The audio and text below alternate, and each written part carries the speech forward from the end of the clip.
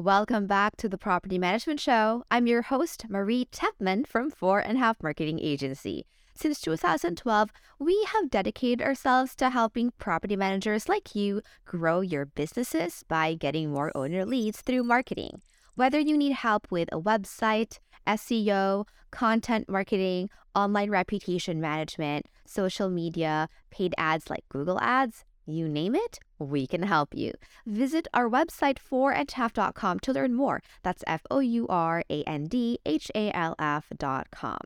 Today we have the pleasure of interviewing the legendary Deb Newell from Real Time Consulting Services. Welcome to the show, Deb. Glad to have you back. Hi, thanks for having me again. Of course, always love to chat with you. And so, Yes. before we tried to schedule our recording, I kind of did a little bit digging, found out that, you actually got started in the industry through your hobby of renovating investment properties. And then, you had a very dedicated career and now you're a consultant. To those people who are listening who may not be as familiar with your very decorated background, do you want to give a quick overview of everything you've kind of done until this point? Sure, that sounds like fun. Okay, so started in probably like 1998, started renovating homes on my just kind of as a hobby, really, and that kind of grew into buying rental properties. Really, it was just a matter of wanting to get out of debt. And that was kind of the quick thing for me to do it. So partnered with somebody, bought a rental property, did all the work, where I also learned how to do all the maintenance. I made a lot of mistakes. And once we sold that property, then bought another property, it just kind of honestly escalated from there. I just kept buying more and more and holding on to them after a while, realizing that it was kind of fun to hold on to and look at the recurring income. Honestly, I did not think further than probably my note and what I was getting myself into. So it was, like I said, I made a lot of mistakes and didn't even realize there was resources out there and on who I could lean. I feel like today there's just with Facebook and everything, there's just so much more that had I known, I probably would have been a lot smarter. But I think I treasure those mistakes in a weird way because I feel like they gave me a really great foundation to be who I am in this, with what I do, how bold I was with both residents and when I started doing third party, then, really setting boundaries because I had done it myself. I knew how much work was involved. So that was one thing I just kind of figured out from the very beginning is that I knew right away what my boundaries were and weren't. There's still a few owners that we took on that we probably shouldn't have, and, learn from those as well. And it kind of just grew from there. Then I did that for almost 21 years. And through other personal circumstances, I decided to sell my company, but I had started the consulting company back in 2013, mostly because I started getting asked a lot to kind of help with other companies. And it just, again, grew organically. Went back to school, got my MBA. Now I'm in a PhD program. So I'm kind of expanding on what I'm doing to really help others. Yeah, which is really amazing, right? Like started as like, I just want to get out of debt. And then I kind of think it's fun. And then who would have thunk that, fast forward to 2023, you are one of the top consultants in property management. I literally thought I would do something else with my whole life, not this. So I had different aspirations, let's put it that way. But, I think things happen for a reason. We're here for, what we're doing for, we've kind of created our own path in life. And this is what I have, chosen to do. And it's been good to me, and I hope I'm good to it back. Yeah. And I'm sure it wasn't all, rainbows and unicorns because you started investing in properties in 1998. Obviously, you've been doing, things related to property management since then. and you lived through the Great Recession of '07 to '09. Mm-hmm. Can you, to those listeners who may be curious what that was like for you in your market, do you mind sharing some stories around that? Yeah, so I was in the Minneapolis market. I no longer live in Minneapolis, but that's where I was during that time. Um, Here's how I looked at it.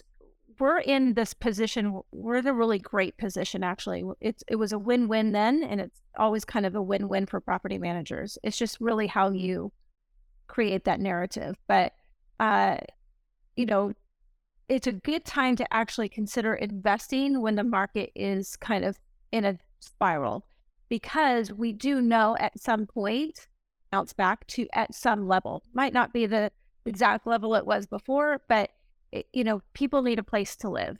So owners either aren't equipped or don't know how to manage themselves and do a poor job of it. Now we're even in a better position because with all of the regulations that have really transpired in the last 10 years, that's to our benefit. As painful as it is, and trust me, it's very painful, especially if you're in Oregon or in Washington and northern, in California. And it's hard because there's a lot of regulation going on, but that's to our benefit because we're the experts. And so we can spin that narrative and really capture the business and, charge what we're worth, do what we are good at, and take that pain point away from owners, which, we don't want them making mistakes. They could really lose their shorts on, bad decisions. And so we want to make sure that we're doing those, we're helping them and kind of making sure that those things are met, and that,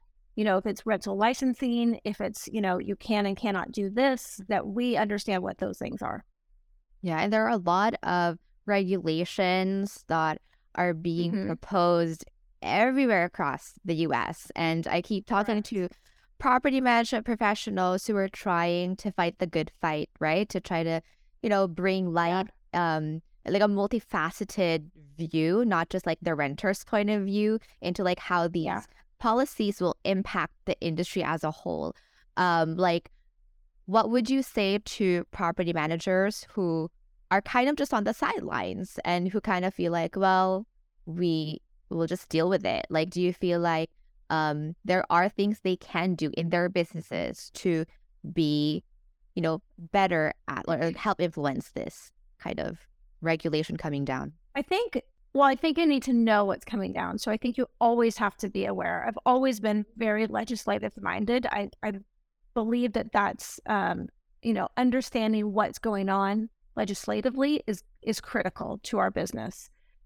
It does paint us as the expert again, and it paints us into a position that allows us to kind of sometimes control that narrative, even with city officials.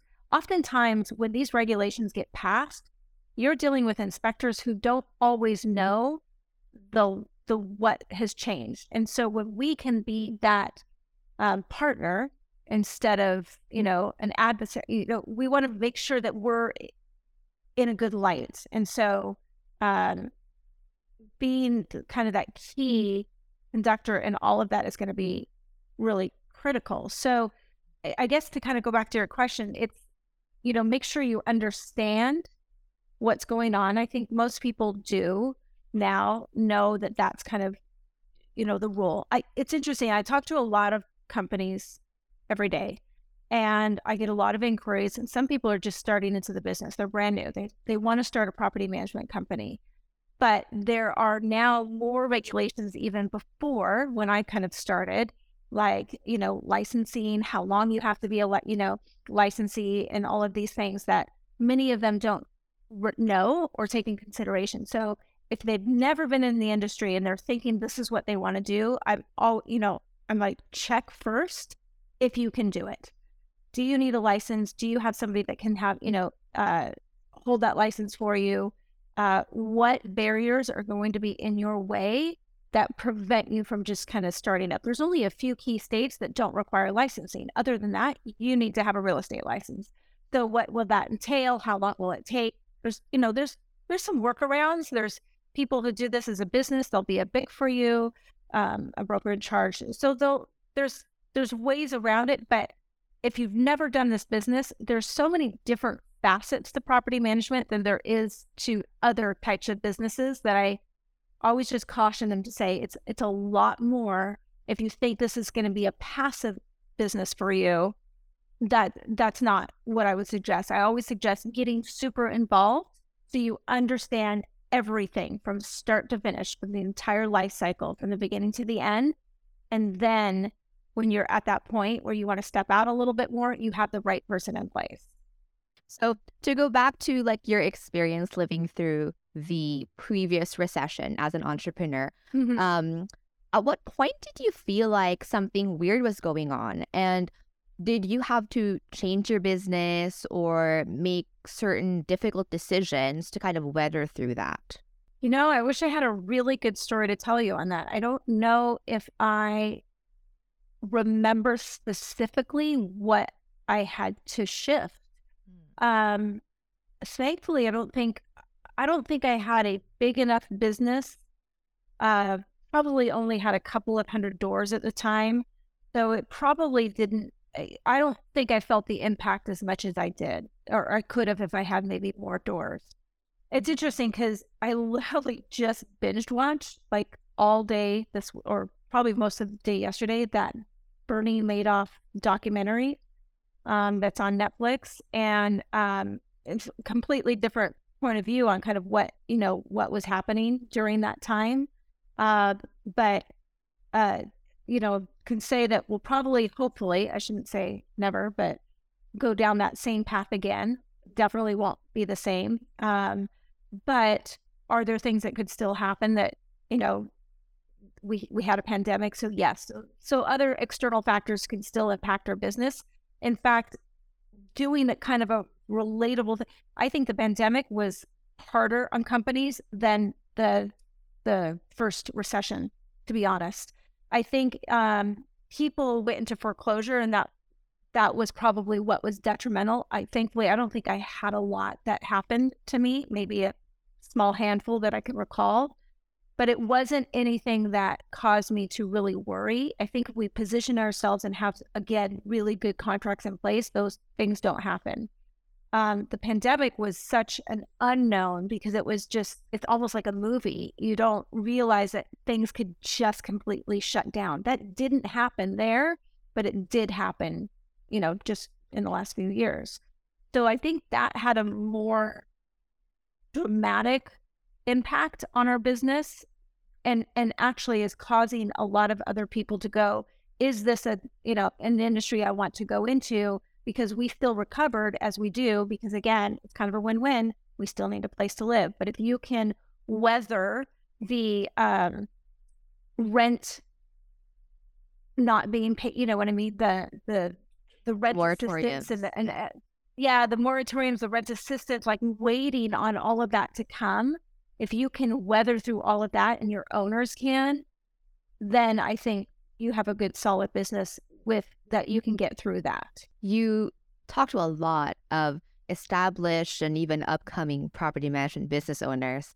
And given that anything could literally happen, what is your best advice on how to position yourself to not be so vulnerable if something else shifts, if something crazy like COVID-19 happens again? Yeah. So I think the biggest thing is don't not be involved at all. So there's a lot of people I talk to who are like, I just want to get out of the day-to-day of the weeds. I get that. And that's important. And you probably shouldn't be in the day-to-day weeds, especially depending on your company size.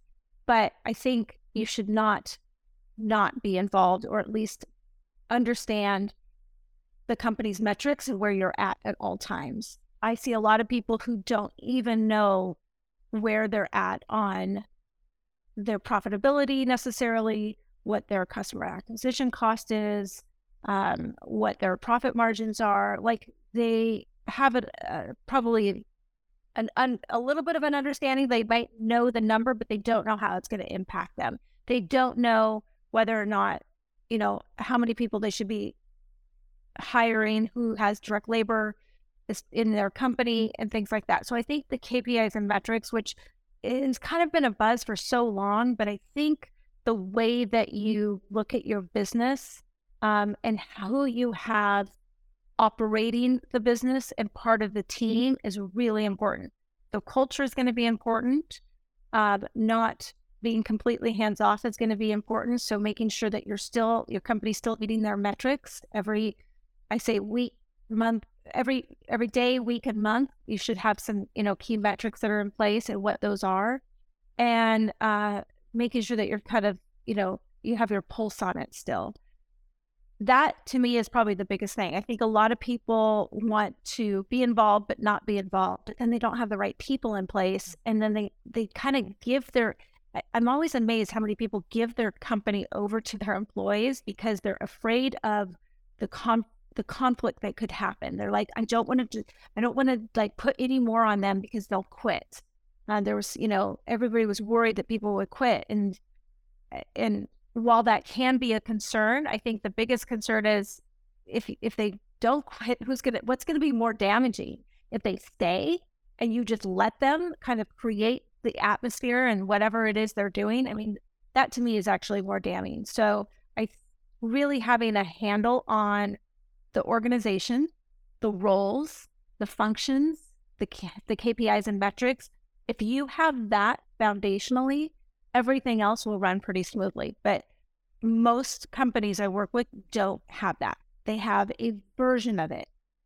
So when I start working with them, I help them kind of develop that foundation, right? So what does the organization need to look like? If we could start all over and you knew what you knew today, what would that company look like with roles and those job descriptions, those KPIs within those job descriptions, exactly what function are they going to be doing, and really getting them set in that right mindset and thinking so that they can then build from there. Now, do I have the right people? Like, you can't create a job for a person. The person needs to fit into the role that you've created for the company. Oftentimes we just don't want to rock the boat, and so we don't. And so we kind of let it go. And what happens is you no longer have, it's like you own the company, but you don't have any ownership into it. You have no say of what decisions get made or not. And it's a lot of it's not done maliciously. It's just, it happens. And so you kind of lose sight of what your goals are. Yeah. So kind of like becoming an owner on paper, but you don't really have the impact as an owner, in real life. And what really struck me when you were talking about like, some people who say like, oh, we have these things, but they typically have a version of it, but it's not like completely fleshed out. I that reminded me of an interaction I had at NARPM National in 2022. So during the time Daniel Craig was presenting the industry benchmarks, right? Like everyone should be there. But just for security, in case there were people who wanted to go to the booth, like I stayed behind with one other colleague, and someone came up to the booth and we were just curious, like, hey, why aren't you on the main hall listening to the benchmark study, And we were just really curious. And we thought he was going to say, oh, I work with them, or like, I already know all my KPIs, I'm good. Instead, he said, oh, I don't care about those benchmarks, those numbers, the data. I just want to know that my business is profitable. And my colleague and I looked at each other like, literally what they're talking about. Like everything they're talking about there boils down to how well your business is running. And I think you're right. There is a disconnect between like the thing that you need to do and the interpretation people have of how to actually do it in their business and the impact. I think it's a little scary sometimes to know those numbers, because I think what happens is people don't know what they need to know. It's almost like, I always say work backwards. Figure out what you want and then work backwards to get that. So if you're saying percent margin on all maintenance, or I want a 20% margin overall in the company, or I want more, you have to figure out what you need to do to make that happen. And that actually gives you kind of this benchmark to really build out the rest. It helps discipline you on what you as far as your income and expenses go. It helped discipline you on who you should, have on the team, what roles they should be doing. Oftentimes I'll meet with companies and I'll interview. Part of my process is I'm interviewing the team just to kind of get their take on their position, their, what's working, what's not working. And I'm also kind of doing an assessment on the team person, the team member, and I'm realizing they might not be a great fit for that position. They may be a better fit in another position, or they might not be a good fit culturally at all for the company.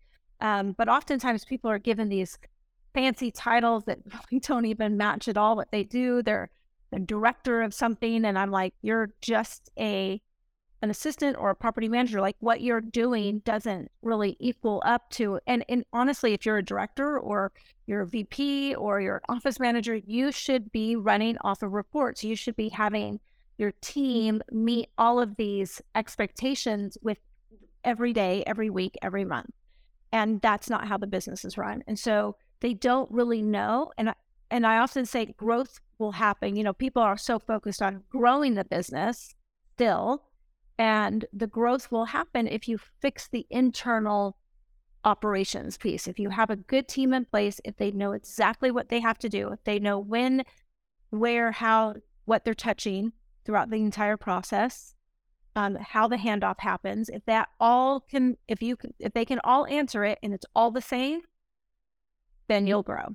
That's great. And so, any final thoughts on where the property management industry is going in the next couple of years? There's so many things happening, right? Like there's talk of recession, and there is also market consolidation. Like, all the big companies are trying to buy up the smaller ones, and there are smaller companies that are like, I will never sell. What's your take on all of that? It's interesting because obviously I sold. So that's, but I sold for I had a specific reason I needed for why I sold. It was personal and I needed to do it. And I also, I had some life changes that happened, and that was what was my, that was my why. But I think, so everybody has a different reason, and you have to kind of look at it and go, what is my exit plan for this, my succession plan? So you do have to, at some point in your career, think about what that is. But with that said, I still think there's a need for small companies. I mean, these big companies that are coming in and acquiring the smaller ones, at some point they'll consolidate as well. And what does that look like? Owners don't always want, they're not always driven by price. They do want customer service. They want some of the things that maybe the larger companies can't pivot and do as quickly as a smaller company can. So I think we're always going to be in this industry that is needed, small or large. You can't commercialize it, and you can't make it all AI. It won't work. There's certain things that we can do with AI, and automation is key. But in the end, people still want to see a face. They still want to have communication. Owners, we're still giving us their asset, investment or asset, whatever it is, to them. They still want it taken care of. And that's kind of our role in all of that. Yeah, that's super interesting, right? With this explosion of AI, and you can literally spend the whole day thinking about, like, how can I outsource every single facet of my business to AI? Sure. But at the end of the day, like, people are going to entrust you with their biggest asset, right? And maybe there are people who never want to deal with a person, but not everyone is going to be like that. I know there's a Japanese restaurant here in San Francisco Bay Area that you just deal with an iPad. You like get seated, and then there's an iPad, and like everything is through the iPad. You order, you track your order, and it's novel, it's fun, but I'm not going to eat there all the time, because sometimes I want to have a server who like chats me up, and it just feels more, it's just different. It's different. So with any business, I feel like, and I think that's a novelty experience, right? So I think, to your point, that's a great idea, and it probably works famously, but it's a one-time experience. These are transactional occurrences, not recurring things. When you have a recurring transaction that's happening all the time, like it's monthly, every month I'm managing your property, every month I'm charging you a management fee, those are recurring, transactions that are happening. But if it's a one-time transactional ancillary thing, sure, maybe, an automation can set that up and be in place for that. But ultimately, we need to have a better control over how we manage properties and how we manage the asset in general and become more of an asset manager to our owners and to our clients because, they may be in a position to buy more properties and we don't know that until we, have an account review, fill them out. It's like kind of going back to the basics a little bit when you have a financial advisor, kind of going back to what is it you're looking for? What is your end goal? What are you hoping to achieve? The company needs to be able to, one, do that, but also be able to provide that. So internally, what do I need to do to be able to offer that kind of a service? It's interesting that you mentioned financial advisors because fintech has been around for a long time. And Right. you would think that by now there wouldn't be personal financial advisors, but they're still booming. Why? Because, yes, AI tools are helpful. I myself have played around with those tools to, project retirement, and they give you, statistics and like what's the likelihood that you would retire with this much money, blah, blah, blah. But at the end of the day, I still want a person to be like, hey, are there, other things that I'm overlooking? You are a person, you've spoken with many families who have gone through this journey. Like, what can you tell me given the data, what the data is saying? Because at the end of the day, the algorithms are going to give you like what's the most likely. But then it's like if the data can't tell you everything. So I really love, your comparison with like fintech and like kind of like what's happening in property management. Yeah, Uh, exactly. yeah, and so I really appreciate you taking time out of your Marie. busy day. Always a Of pleasure to course. chat. Thank you so much. And where can our listeners find you if they want to ask you more questions or if they need some help in their Sure. business? It's easy. My website's propertymanagementconsulting.com. So it's very easy. And they can go there and they can schedule a meeting with me if they want to talk more. It's all there on my website. And that's probably the best way. Really just, I like to offer, the first time I'm talking with somebody, there's no cost. It's just kind of high level. What are the pain points? What are you experiencing? Uh, we have a good team. We're doing everything from helping clients do valuations and acquisitions and selling all the way through, creating that foundation. We work with single family, multifamily. It's kind of, we're all over the board, but I think this opportunity and working with so many different types of companies and mixed in, companies is that it really helps give me data on what is working and what's not, and to kind of help present that for other clients as well. And that's a wrap on another episode of the Property Management Show, brought to you by 4.5 Marketing Agency. Since 2012, we have dedicated ourselves to helping property managers get more owner leads through marketing. Whether you need help with a website, SEO, social media, online reputation, content marketing, Google ads, Bing ads, you name it, we can help you. Visit 4andhalf.com to learn how to ramp up your growth this year. That's FOURANDHALF.com. And if you are enjoying our show, please go ahead and leave us a rating or review on your favorite podcast app. And go ahead, share it with your friends so they can benefit from it too. Feel free to send over questions, suggestions, comments to marketing@4andhalf.com as well. Stay tuned for more on the Property Management Show. See you next time.